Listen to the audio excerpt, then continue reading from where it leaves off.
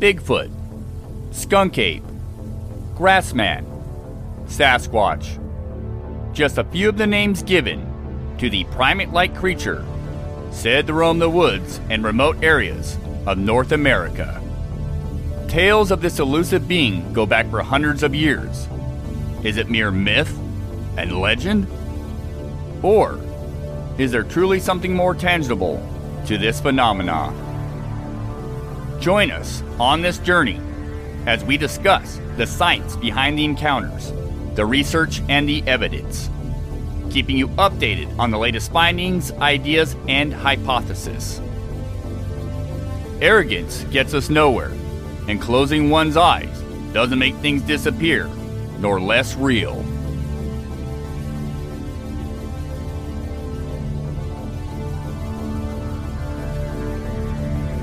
Today's myth could be tomorrow's reality. It's time to make this subject matter less taboo. Welcome to Monster X Radio. Bigfoot without the BS.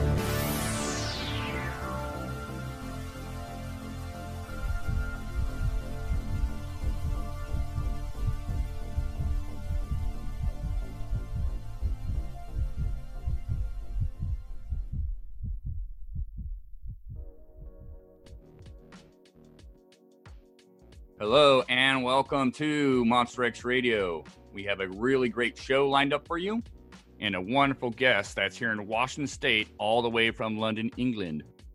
He's a good friend of mine. His name is Bobby O. Many of you know him as Squatchermetrics. Squatchermetrics is, of course, your Sasquatch research data solution. Now, before we get started, I want to emphasize the importance of checking out Squatchermetrics on Facebook and or Instagram during or after you've listened to this episode. During this episode, Bobby O will be sharing and discussing some of his data and numbers that will not necessarily stick with you, nor will it have the same effect unless you take the time to check out the visual representations of this data that you can find on Squatchermetrics Facebook and Instagram sites. And while you're checking out Squatchermetrics on Facebook, give it a like. Now, let's get to the show.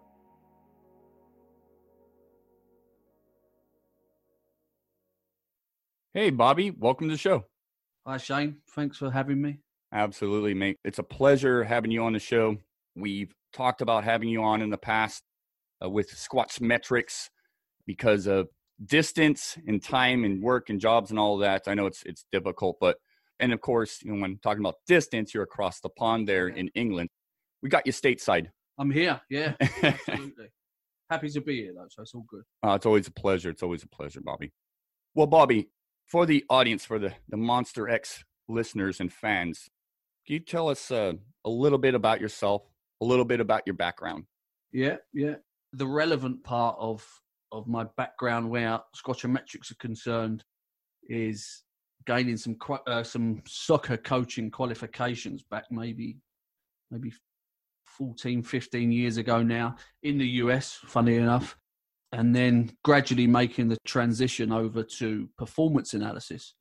And I was fortunate enough to work for a professional club in the UK when I did move back to London. And it kind of opened my eyes to a world full of objectivity rather than, just general cliche and commentary bias that we normally listen to as sports fans or anyone that works in the sports industry. It was not life-changing moment, but it was great that the objectivity put a completely new view on not just the game and my profession with what I was doing, but for life itself. So the aim from there on, a kind of a spark went off because my interest in Sasquatch was high at that time. And I saw an angle to maybe translate what I was doing work-wise into this subject. And the rest is history, as they say, The rest is history. Well, yes and no. Obviously, you launched into this amazing endeavor with Squatchermetrics as I see it. But before we delve into Squatchermetrics, some of the numbers and some of the questions that were posed to you via social media and whatnot, what exactly got you into the Sasquatch subject? What brought you into this phenomena? Yeah, so, okay, I was born and raised in London. London is a concrete jungle. We don't see trees until we're maybe 12-year-old if we're lucky. Right. So Sasquatch and Bigfoot absolutely wasn't in my psyche. It wasn't in my culture. It was nowhere. As a family, we used to, with my dad and his partner at the time, we used to vacation in Florida. We went there maybe 3 or 4 years when we was from the age of around 12 to 15. And as a family, we used to play a game when we used to travel. We used to travel across the Everglades, and anyone who's aware of Florida knows that any fresh water, body of fresh water, can contain alligators. Right. And we used to play a game called Spot the Gator. And we literally used to drive along, and wherever there was a water surface, there's the possibility of seeing a gator head, and we did used to see them. They're regular. They're not everywhere, but they're certainly popular. They're not scarce. Common in Florida, yeah. And one day we was driving across what is, I'm not sure the actual route name, but its nickname is Alligator Alley. It's a road that I believe, if I remember right, it goes from like Fort Lauderdale across to Naples on the Gulf Coast side. Okay. And we was driving across that, and we had been playing Spot the Gator all morning, and we were seeing gators, and we stopped at a rest area for, I think Dad was going to use the restroom. They were going to top up on water, etc. And I didn't need to go to the restroom. I remember we parked in it was a huge car park, and it was one of those car parks where even you feel that even if it was the height of the tourist season, would never be filled. It was so big.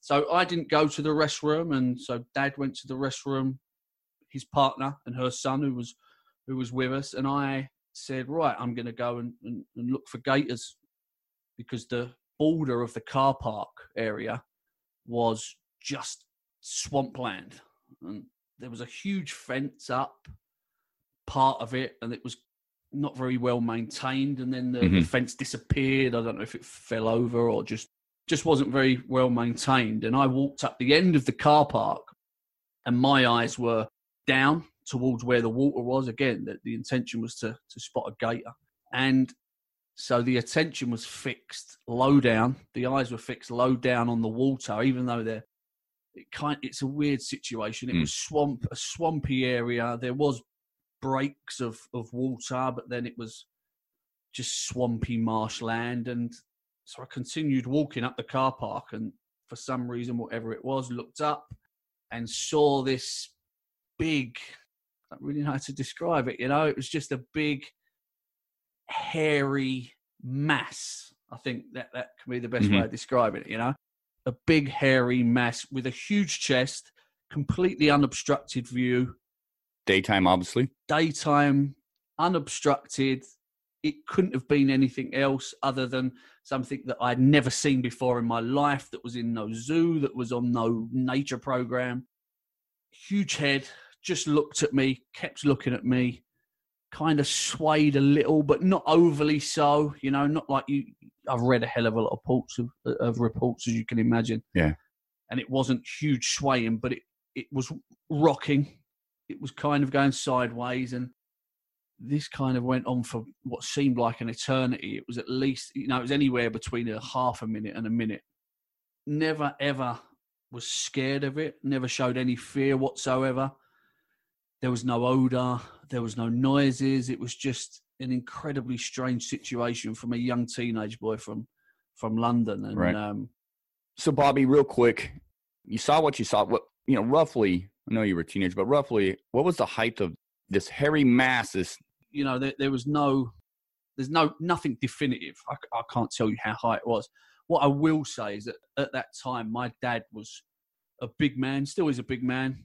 I guess 6'3", 6'4", weighing maybe in between 280 and 300 pounds. So that type of size I was seeing daily, obviously, and that's a big guy. It's a big guy, big guy. But what I took from the sighting was that what I was looking at was bigger. The chest was bigger than what Dad's was, much bigger, and it just seemed all round to be a bigger figure, animal, or whatever you want to call it.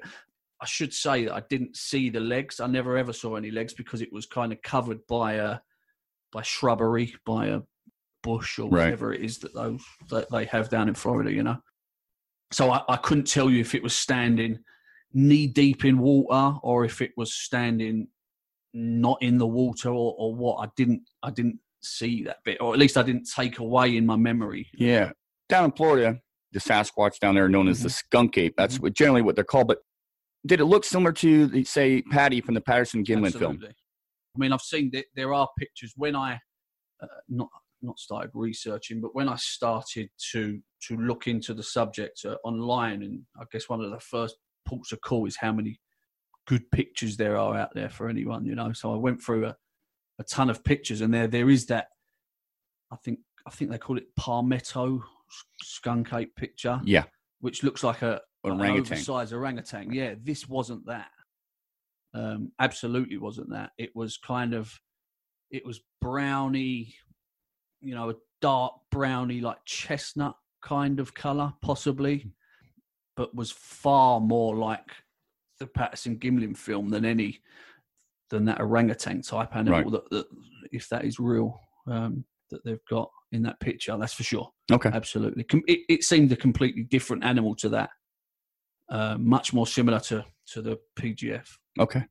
Yeah, so I walked back to the car after that, extremely confused, and never spoke to a soul that day, never said to anyone. I wasn't interested in the ridicule that I felt was going to come my way, you know. That didn't infuse me at all. So I didn't say anything to anyone that day, and I didn't for like 12 years afterwards, you know, 12 to 15 years afterwards. And an incredible day that, you know, it stays with me. It has stayed with me for a long time. I did think about the sighting. I wouldn't say I didn't think about it, because I did, but I wasn't obsessed by what I saw at that stage. You know, I was around about 14, 15 years of age, and any man on this planet will look back on that part of our lives, and we have very different things to think about than what we saw in a bush on vacation, you know. So no, I was nowhere near obsessed with the sighting. I did go out to the US. My dad moved to the US in 2001/2002 when I was around about 21, 22 years of age. And in my bedroom, Dad put in a computer. We had an AOL dial-up internet connection, which was, you know, it used to take a while to connect. But, you know, as I started exploring the internet more, I did decide to look into what I saw that day down in Florida. And, you know, being in the US at that time, there was far more TV shows on the subject than what we got in the UK. And it was a much more popular subject. And I looked into the internet side of it. And I think I must have put in like Florida monkey or into the search engine, into Google or Yahoo or whatever it was. And up popped the BFRO. And up popped Sasquatch, and I never ever put the two together. There was no part of me that even figured what I saw that day was what is known as a Bigfoot, or what is known as, I now know as a Sasquatch. So went through the BFRO sightings, looked at Florida, you know, the geographical sections on there, and then kind of went, wow, that's what I saw, you know. And ever since then, that's when the obsession comes. You know, you just want to learn more about what you saw, and yeah, that was it. A day that stayed with me forever, but unfortunately, kind of not losing the memory of it, but you know, it's fading a little.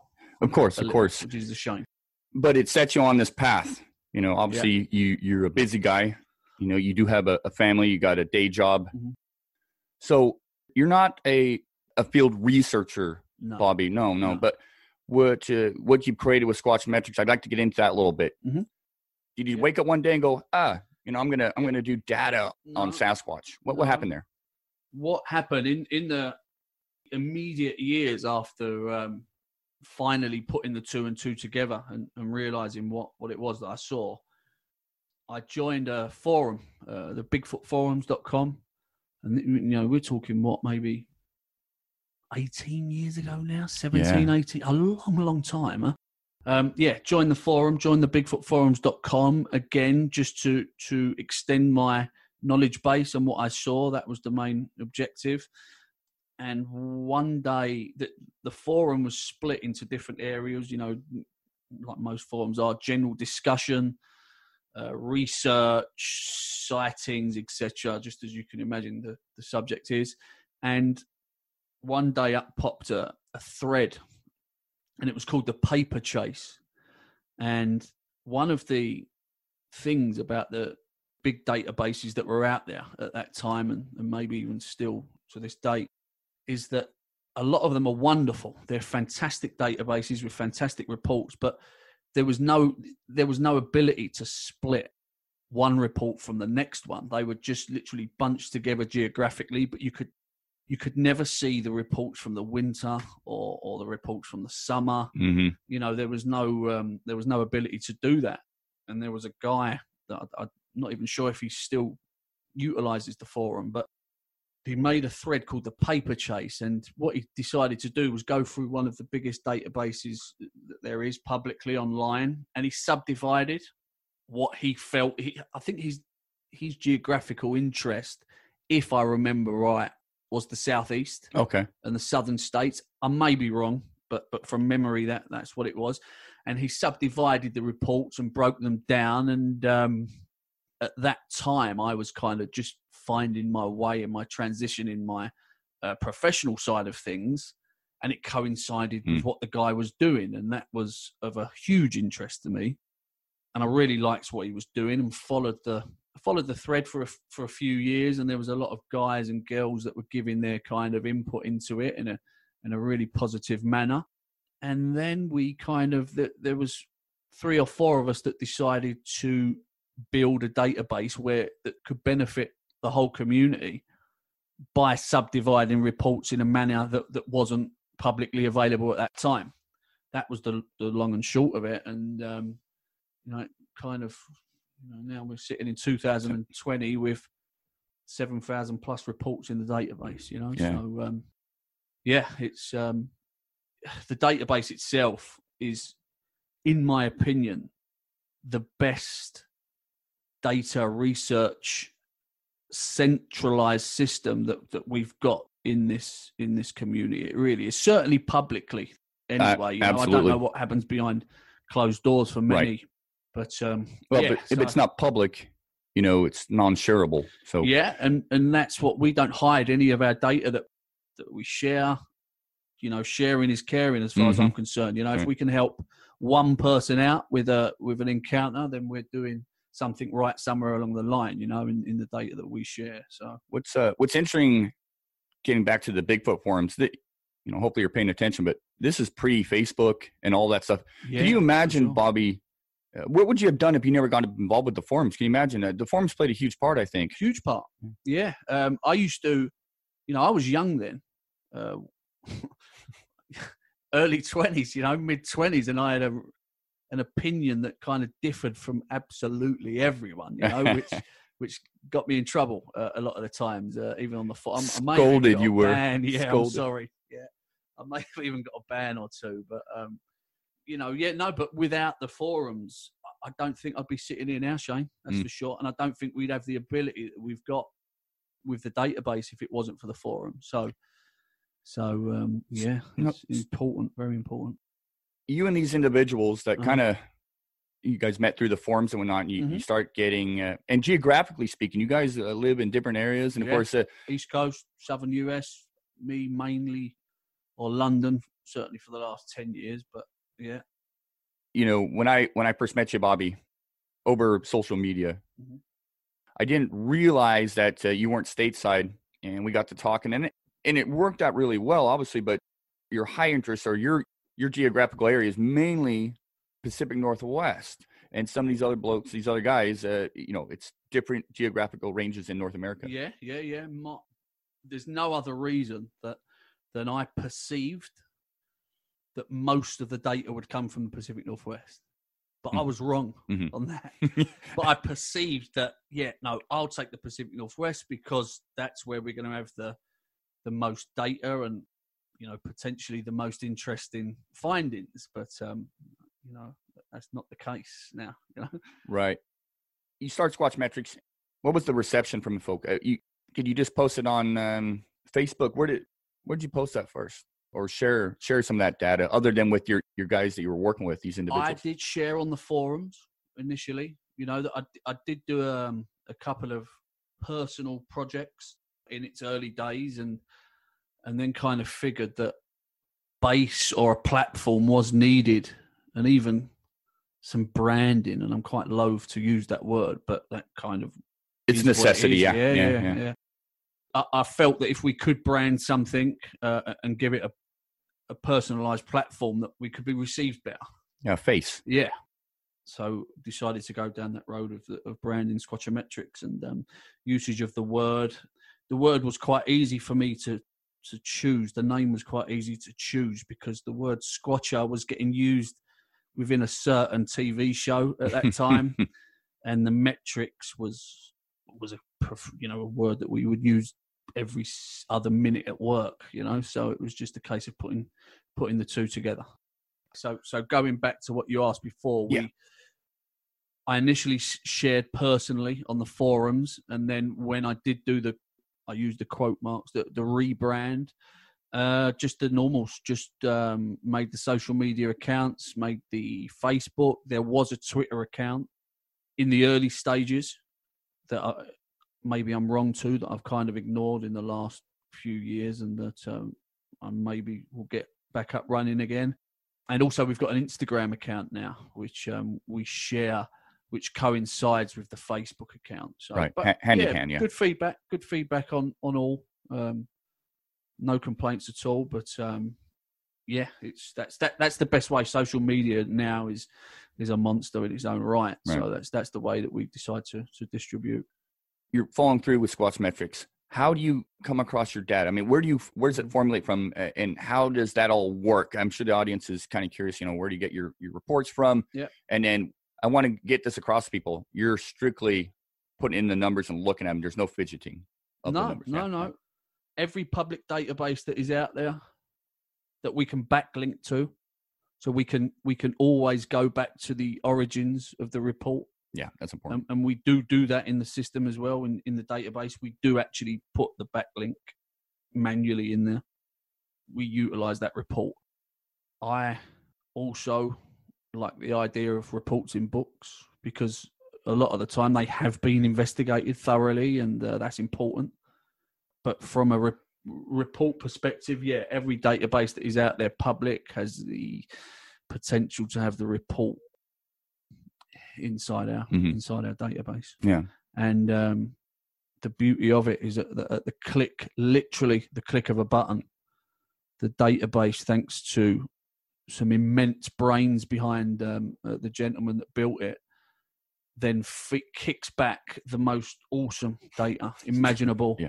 So, I do this as a hobby, Shane, and I would love to devote more time to it. I absolutely would, but circumstances dictate that I can't. So if I didn't have the ability to click that button and that database kick back and feed me the data it does in the form it does, then things would become much more difficult, and I wouldn't, share the data that I do. But again, thankfully, the database itself kicks back and it gives us back an enormous amount of invaluable data that I can read quite easily due to my day job. So we then go on to distribute it in a way that I hope and want to share with everyone where they can understand it. That's hugely important. I got to ask you, Bobby, when you started seeing what the data was, what was coming out of this, did you have an aha moment? Well, our perception, and I say I mean human, can be very different to what the reality of a situation is. And on a professional level now, and I'll just quickly revert back to my working life with the soccer, data holds such weight now, because our eyes can deceive us, and our internal biases, they can deceive us, and they do deceive us every day. So I hold such weight with data now, not 100%, I'm open to the fact that data can be misleading as well. It can be. But I think a balancing act is needed. And was there a kind of a spark moment like you asked? No, honestly, there wasn't. But I did want to, something that I always had in my mind was, if we're to, just for argument's sake, I know that there's different thought processes on this, but for me, this is a flesh and blood animal. As it's a flesh and blood animal, this animal would, no matter how intelligent it is, this animal would give a form of pattern somewhere, somehow to us. And I knew for a fact that as it would give a pattern somewhere, I didn't know where it would give where it would show patterns, but I knew that if I looked at this data long and hard enough, we would be able to get some good data back from it and a type of pattern, albeit whatever that is. So no, going back to the original question, there wasn't really a eureka moment, but there has been lots of instances over time with a lot of the stuff that I share, I think, on a personal level, is good data. Yeah. Going forward, we do have to organise much better. That's for sure. We have to organise in a way where people can compare better, even ourselves on an internal level. But no, there was no eureka moment, Shane, unfortunately. But there's been a lot of instances since then that you look at, and you look at the data, you look at common sense, you look at various other wildlife behaviour, and it does make sense, Yeah, and in a lot of cases, almost patterns. Yeah, for sure. Patterns and trends. There is. I don't think we're actually going to go into data discussion right at this second, but yeah, there's lots of stuff in the past that I've shared that I'd like to think we receive good feedback on it. I'd like to think would open people's eyes as to a aha moment more than a eureka moment. But... All right, Bobby. So when you share this stuff publicly on some of these social media sites, what do you want to see people get out of this? What's the main goal there? Well, a form of education, a form of understanding of what we're dealing with, if possible. End goal would be great if we could get one person an encounter based on the data. Huh? That would be super cool. We have had messages in the past that, people have said, thank you for that. We have used your data and we got some vocalizations, which is cool. That makes me smile a lot. Absolutely. That would be the end goal. But I do need to, like I just touched on just previously, I am very obsessive over our presentation. I really want to take that up a level. I really want people taking benefit from our presentation visually, which is incredibly important, because if we can get data visualized in a way that is really benefiting, then that could be worth its weight in gold going forward. The organisation is a huge part of the next coming year as well, and hopefully go down the road of a website and a website that is easy to navigate. I'd like to be able to even utilise the usage of hashtags on the social media side of things. So, I've just started hashtagging a Squatchermetrics magical hour, in which that if, really simplistic, but if people use the Facebook search bar and was to put in those hashtags, you'd get all the posts that are relevant to whatever the hashtag may be, and state-specific hashtags, and just organisation on the whole. But going back to visualisation, I think if we can, when we do up our game and take the visualisation via charts, via maps, etc., to a different level, we hope that it will force us to notice what we never expected to see, Shane. Without it, that's hugely important. Yeah, well, Squatchmetrics, I mean, it's a resource. To me, there's not a better resource out there, bar none. It's the best resource out there, and anybody can access it. You don't have to pay a membership. The information is shared publicly.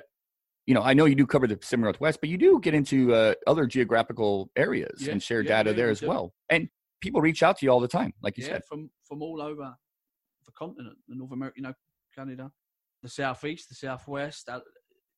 7,000 reports we're at now, in between 7,000 and 7,500 reports, and they range, from South Florida, where I saw mine, up until the Alaskan interior.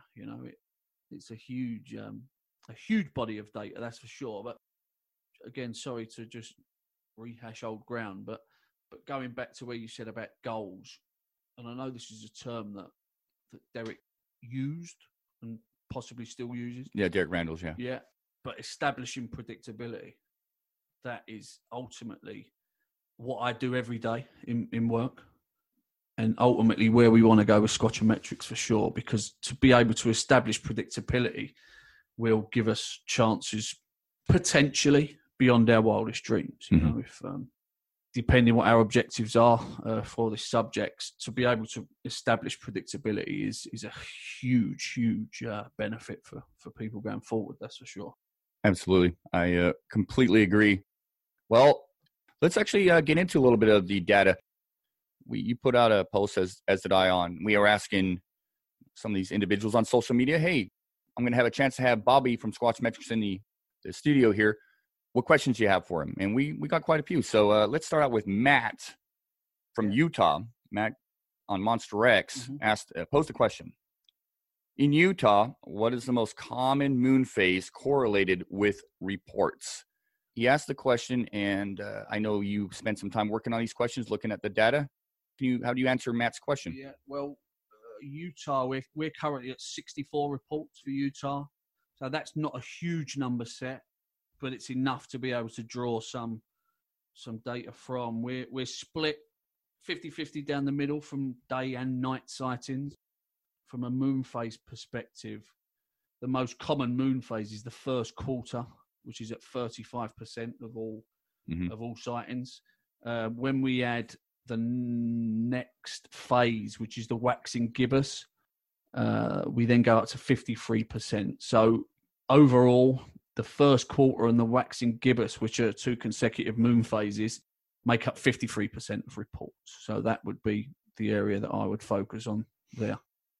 Where visual reports are concerned, we're at 27, split fairly evenly at 53 to 47%, with both of those moon phases, again, jumping out at us. The first quarter makes up 38% of reports, and when adding that waxing gibbous, which again is a consecutive, it's the next moon phase, when adding that to the numbers, both of those moon phases make up 63% of reports. So those two moon phases would be what I would look at focusing on for sure.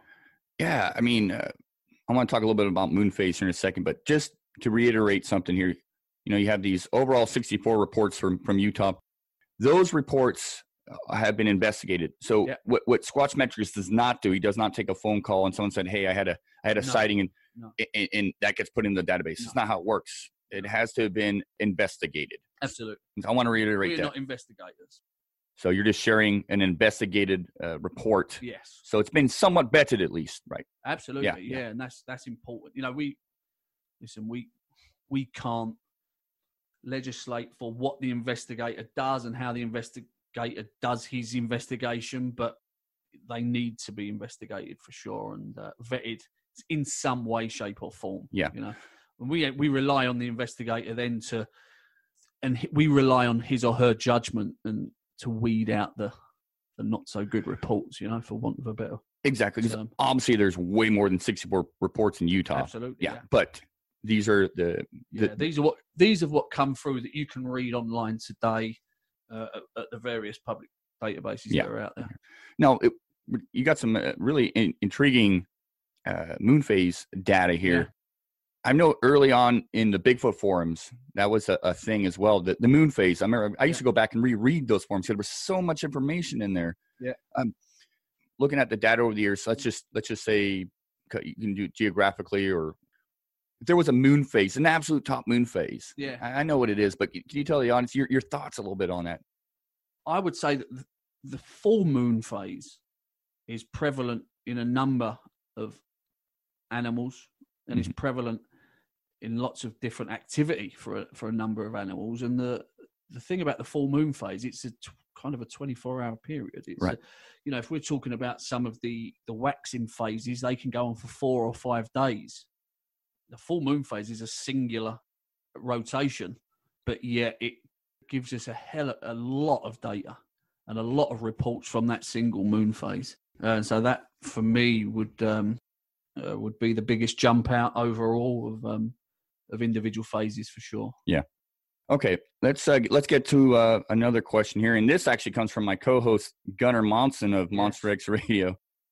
And of course, Gunner's out of Oregon, and so he's interested in the numbers in Oregon. So, Gunnar asks, in Oregon, at what altitude / elevation are the greatest number of Sasquatch sightings reported? Yeah, well, firstly, I'm really unhappy that I didn't meet Gunnar this weekend. I was looking forward to meeting him. Huh? Yeah, well, he was at home under the weather. Yeah, I wanted to take back some coffee to the UK and be his sales guy. But he lost some sales there. Big missed opportunity. International salesman. Yeah. Took the coffee company to a different level. The NFL. Yeah, there we go. Yeah, so where the Pacific Northwest is concerned and where Washington State and Oregon is concerned, these are such huge areas for this subject as anyone who even has a remote interest in it would know. What we decided to do with the database, because of the geographical differences within these states and the different geographical zones, Eastern Washington can look more reminiscent of Southern California at times than a rainforest. Yeah. So we subdivide areas. We subdivided Oregon into the mountain ranges that we have. So we've subdivided the coastal range, which you guys are familiar with and done previous research on. We have our own set of numbers, even though collectively we have the state of Oregon. Yeah. And we can collectively put all the numbers together. The subdivides are the coastal range, which is a mountain range that runs parallel to the ocean, the Pacific Ocean there.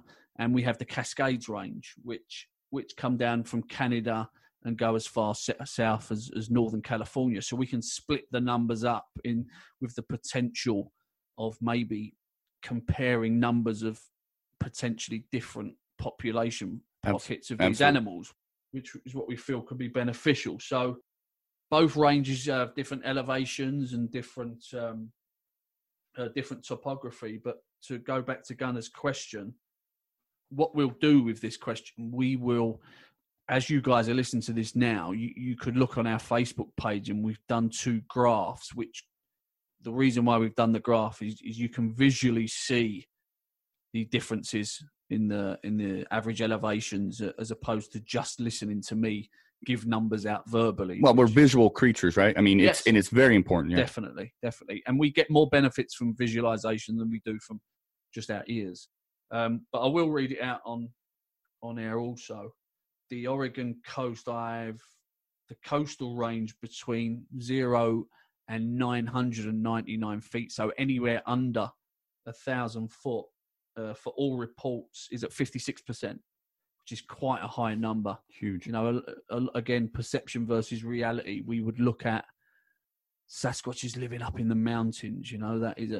That's the kind of romantic side that we've got maybe in our head for many, Right. But 56% of all coastal range reports are under 1,000 feet. From 1,000 to 2,000, we are at 32%. So even if we combine that number there, we're at 88% of coastal range reports under 2,000 foot, which is pretty cool. Above 2,000 foot, we have, a total of 12% of reports in the coastal range of Oregon that are above 2,000 feet. Again, perception against reality. Right. Who's to say, there are still encounters above 2,000 feet. There are still encounters above 5,000 feet. But 88% of all of our coastal range reports are under 2,000 feet. Where visual sightings are concerned in the Oregon coastal range, numbers are very, very similar.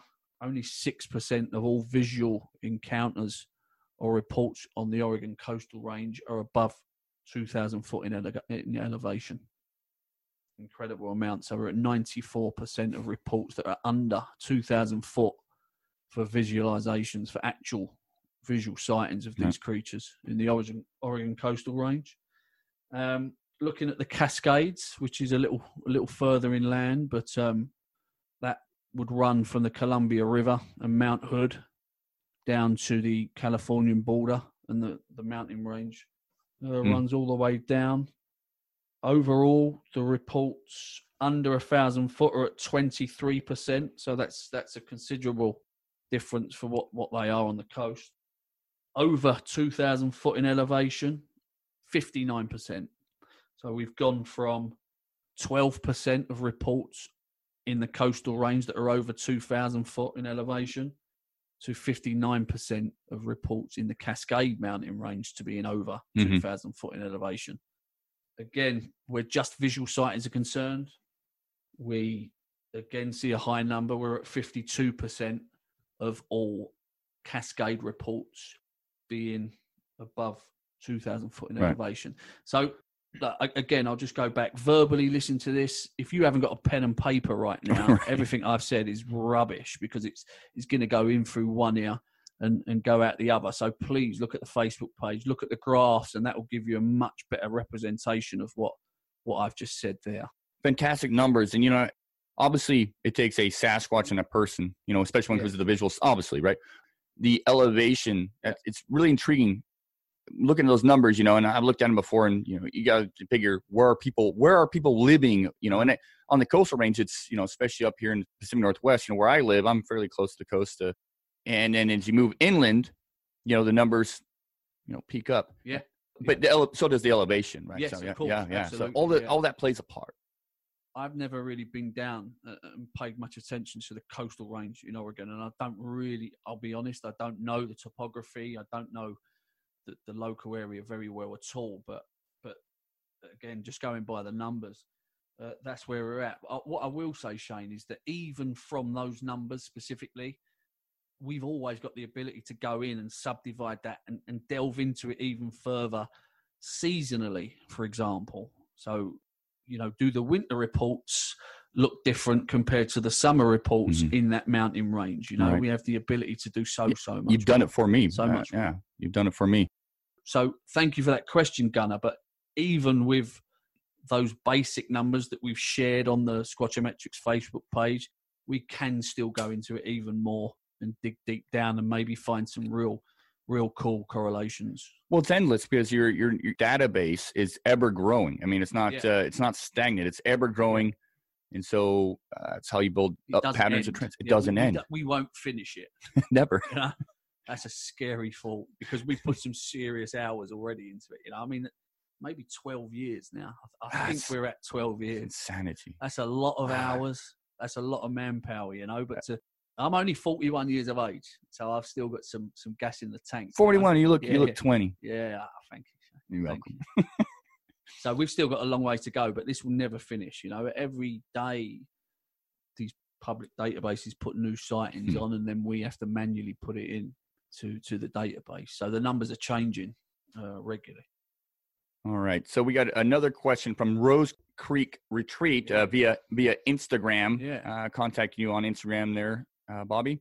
What do you think of the idea that Sasquatches deliberately show themselves as a form of intimidation, pushing us indoors during the magical hour, air quotes there, in order to ensure privacy during hunts? Your thoughts on that? What's the data say? Do you have any data? It's tough to grab data for something so specific like that, and that's more opinion as opposed to data. Well, we kind of discussed this earlier. Yeah. Subjective. Very subjective. I think it makes sense. I can't really back that up with data, as I'm sure everyone can understand. But it makes sense to me. I don't think they would want humans running around the woods if they're being, real serious in food gathering. No, I truly don't. I know that you have some data. I'm not sure if you have it available or not, but one thing that I've noticed over the years in some of your data that I found really intriguing was during the winter time, the number of reports around homesteads. I think it kind of stands to reason. A lot of it kind of makes sense. Yes. Yeah. And more so in the northern states, Shane, where it does get cold in the winter. Unfortunately, don't have that data to hand. Oh, no, that's fine. I can't pull it. I'll surprise you there. Seconds, unfortunately. But the data does show that there's, it does. and it does make a lot of sense less people out in the woods, Absolutely. more people at home, especially in those gnarly areas. Absolutely. Parts of, even parts of the certain counties in the Olympic Peninsula, the winter reports from homesteads is off the scale. Not huge data set, but certainly enough for us to pull that would at least give us the, interesting mark at the end of it, than anything definitive again. But yeah, northern states, cold states, wintertime, homesteads, that's rock and roll. Okay, hopefully I pronounced this right, but James Scalise, is that how you would pronounce that? Looks to me. Scalise. Yeah, Scalise. I hope that's right. I hope Apologies that, if it's not. Likewise. Via Instagram, question posed to Squatchermetrics again. And this is something this is a great question. Great question. This is data that's really stuck out to me personally. James asks, what is the magic hour? Yeah, well, the magical hour is something that we've just, in the last 6 months, we've found some real interesting numbers on the hour between 11 p.m. Up until midnight, and we've found a lot of different search parameters that I've just personally been looking at, and ignoring the time of day on. This hour is becoming incredibly prominent, and it was too prominent to keep on ignoring. So we decided to look into it and really compare some geographical areas on it. And we've come up with some pretty, interesting numbers there. We don't know why this is, so we can debate what the whys, until the cows come home. All I can say is that this hour between 11 p.m. and midnight is really, really prominent in a lot of different geographical areas. The Washington Cascades, if we was to look at non-visual reports from over, I think we're at over 200 reports. Our magical hour comes through. If you want, I'm just going to run through some areas and some search parameters that will pop up with this magical hour of 11 p.m. to midnight. Okay, so I'll just give some examples of this magical hour between 11 p.m. and midnight. In the Pacific Northwest and the states of Washington, Oregon, Northern California, Montana, Idaho, and British Columbia, most common time for a driver to have a sighting would fall in our magical hour. That's over 500 reports. Wow. In the Washington Cascades region, again, a region that we've subdivided from the total amount of Washington reports. From non-visual reports, our magical hour shines through. Of 159 sightings, our magical hour between 11 p.m. and midnight comes through. Vocalization reports, magical hour comes through. Overall reports for the entire Washington Cascades, again, 11 p.m. till midnight. And they are strong numbers, because we're talking over, where are we at? Over 350 to maybe 400 reports there in the Oregon Cascades. So for that specific hour to come through on regular sets of different sets of data, that's really intriguing. But again, we haven't gone through the seasonal variables here. This doesn't necessarily mean that these numbers hold for winter, spring, summer, and the fall. So maybe we will see variance there, which I'm sure we will, in fact. Where else have we got? We've got Washington statewide. The time frame comes through, the hour comes through again on non-visual reports, on vocalization reports, and on overall reports. Oregon Cascades, so the same mountain range, but just further south. Again, all through the non-visual reports, the time frame comes through. The vocalization reports, the time frame comes through, and for all Oregon Cascades reports overall. So that's pretty interesting there. Very. Other parts of the country, we recently done a post on Alabama, and up popped our magical hour again, which is Alabama's 2,000 miles south maybe from here, which is interesting. But again, the magical hour of 11 p.m. till midnight came through. Yeah, so I could go on and on with this magical hour, but it seems that it's an hour of the day where Sasquatches, for whatever reason, appear to be moving, or certainly vocalizing as well. Even if there isn't a visual sighting, the vocalization reports are incredibly prominent at this hour. It's just an incredible piece of data to me. It's certainly why we absolutely need to look more into it. Yeah, there's something to it. There's a lot of meat there. There's a lot of meat. I don't believe we've scratched the surface anywhere near with that, because we've got 50 states or 49 states, to Hawaii aside, to look into and to compare. Then we've got the breakdown seasonally. Is this mainly a summer hour where we're talking of daylight hours kind of diminishing at 10 o'clock in the evening? Yeah, in the north, maybe. And what's the activity behind exactly. What's the human doing? Are they camping? Yeah, there we go. I mean, that's incredible. So again, we've got the possibility to really dig deep into that, which will be cool. But we will dig deep into it, and we will share it in due time. Oh, fantastic! Well, so that's a piece of data, that magic hour. Yeah, that again, listening to this verbally, we just don't get the benefits from it. We truly don't. So again, visit the Facebook page. I will do a post. I will do some visualizations with this data, and it will be on the Facebook page right now. So when you finish this show, or if you want to pause this show or whatever, go to the Facebook page, visualize what we're saying now, and then you'll get a better idea of the power of that data. Visualize it, write it down, take a screenshot. Yeah. If you're an investigator, researcher, enthusiast, put it in your back pocket, look at it, and then maybe something will stick out to you. Maybe it'll help you within your endeavors. I think that's important. Definitely. All right. We have probably our last question this time around, but it comes from Jamie Jenny from Pennsylvania and Ohio, Bigfoot Research. Okay. And, of course, this question was posted or shared with you on Instagram there, Bobby. Question is, people assume a lot about Sasquatch, but how much do people think they know about us? And do you think they come into populated areas to observe our behavior? How often are they observed close to human areas or habitat? Well, I don't know how much they know about us. I do think they come into populated areas to view us. I do think they're a very inquisitive animal. I truly do. How often are they observed close to human areas? Well, we've got reports from some of the biggest cities in the US and the counties that they fall into, and King County, in which Seattle sits in. Seattle, we're talking over 2 million of population now, including the suburbs like the metropolis. Yeah.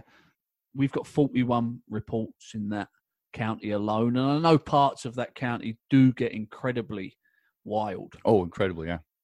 To have Sasquatches in that general vicinity, the probability surely would be that they do encroach on human habitat at one time or another. And I don't know. I'd assume that their inquisitiveness does take them real close to us, without us even knowing. More times than not, I'm sure.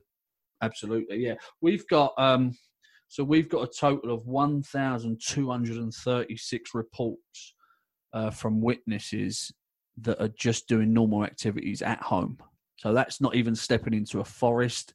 That's not opening the door of their car. That's just being at home with the ability to have a Sasquatch encounter. Beyond that, around about 25% of those describe peeking or watching of the subject, the target species. So yeah, that does that points to inquisitiveness. It points to them coming in and generally being nosy around us, which is quite incredible. But aside from Seattle, I mean, I know I've spent quite a lot of time in Chicago and Cook County, where the city falls in, and there's reports from Cook County, Chicago, which is incredible. Cook County, Illinois. There was a recent one, or I'll say recent, maybe within the last 10 years, of a road crossing at Brookfield Zoo, which is in the suburbs. And I've been to the zoo, and there is forest around there, and there's a ton of waterways. But is it enough habitat for Sasquatches to be in, I don't know the answer to that. I can only look at the reports and say, well, that's what we've got. Pittsburgh is another city in Pennsylvania, Allegheny County, which I believe Jamie and Jenny are from that part of the world, or at least state-wise anyway. Another US city with over 1 million people, and we've got close to 50 reports from that county alone in Western Ohio. Is it southwestern Ohio, maybe? Pittsburgh, possibly. I believe so. But yeah, again, hugely forested area, big US metropolis there, ton of people, over 1 million people, and we're looking at a number of Sasquatch reports, which is quite incredible. Thanks for the questions, by the way, everybody. Thank you for the questions. Hopefully you'll get something out of them. Hopefully got something out of, got an answer or two out of it. But I know within myself, within my research, within the Olymp Project and other organizations and individuals that I talk with and speak with, the data has been huge. I know I've been at a few summits and symposiums speaking, have a witness come at me to share their encounter. And literally I've been able to give off a time, your encounter did include, it was a, roadside crossing. Yes. Yeah. How'd you know? Was it around such and such a time? Yeah. I could guess that based on your data. Yeah, I mean, just based on. That's cool. Huh? In specific areas, stand we're up. establishing predictability, Shane, we're doing something right. You're doing something right. If we can predict that, then good. Yeah. So it's profound. And going forward, I'm really excited about some of the things working on when it comes to waterways and ridges and all that stuff. You're working on some really, really neat stuff. There's some things that are going to be coming down the road here, I'm sure, hopefully more and more publicly. I know you're working on a lot of things. Everything we do, I'll eventually share it publicly. I think if I didn't, then something's badly wrong, huh? Because especially you being in England, what are you going to do? Nothing. With those, absolutely nothing. It would just be a pure waste of time, huh? Because I'm not doing anything with this data. And like I said earlier on, if this can help anybody, absolutely anybody out there, get an encounter, then that's happy days as far as I'm concerned. Yeah. I will say that, without putting a dampener on things, I am so heavily weighted on visualization that coming onto a radio show, I've never done this kind of thing ever in my life before, and thanks for being so welcoming, and I am pretty nervous, have been pretty nervous for sure. But the visualization side of it, please guys, don't just listen to what I'm saying. Look at the social media pages, and please actually visualize what I'm saying as opposed to what I'm verbally saying, because you just simply do not get the benefits out of listening to what I say and some of the nonsense I will personally come up with, as opposed to what the data is saying and how that can be presented visually, albeit in charts, in graphs, in mapping, which we're going to take. We're definitely taking mapping to a new level this year. I know where we're going with that. I'm really excited about that. So yeah, all fingers onwards and upwards, and fingers crossed we go into the future real positive and we have a more productive year than last year. Well, that's definitely no doubt going to happen. Anybody listening to the show out there, if you have questions, I know Bobby's a busy guy, but look out Squatchmetrics on Facebook, look him out on Instagram. You got specific questions or even ideas. Hey, jump on, give them a shout. And you know what? Even criticism, so long as it's constructive criticism, I'm 100% open to it. Yeah, don't bag on him because he's English. No, come on, that's a low blow. No, but anything at all. If you're a serious researcher and you genuinely believe that I could help, I'll sit there all day and all night, try my best to help you. I genuinely will. Yeah. So feel free to come forward. I know you're up here for a few more days. You're going to head out and do some exploring. Yeah, I've got some me time coming up. Well deserved. Just purely relaxing and just getting some fresh air. I'm going to go into the Olympics, and I've found myself a beautiful lodge by a lake, and I've got 3 books with me, and I've got maybe a bottle of red wine coming my way or 2, and just to have some me time and some downtime and relax and recharge, and then fly back to London on Wednesday. Good stuff. Well, once again, Bobby, thank you for jumping on the show here. You. Safe travels. It's been a pleasure having you back over, and hopefully we can do this again. Hopefully, yeah. Hopefully. Thank you very much, mate. And that wraps up another episode of Monster X Radio. Be sure to check out Squatchermetrics on Facebook as well as Instagram. Hope you enjoyed this episode. Take care.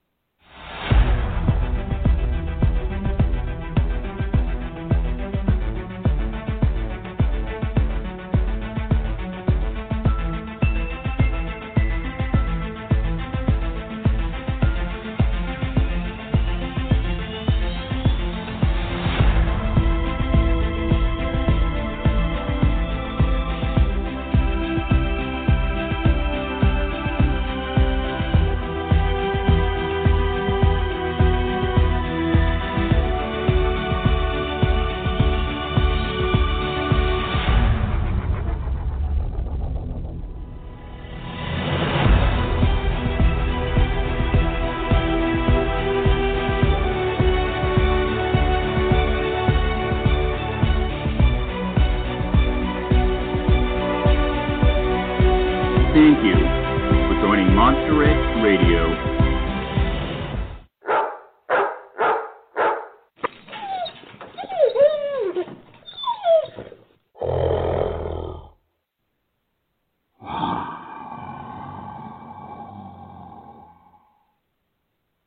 Hello, it is Ryan, and we could all use an extra bright spot in our day, couldn't we? Just to make up for things like sitting in traffic, doing the dishes, counting your steps, you know, all the mundane stuff. That is why I'm such a big fan of Chumba Casino. Chumba Casino has all your favorite social casino-style games that you can play for free anytime, anywhere with daily bonuses. That should brighten your day a little.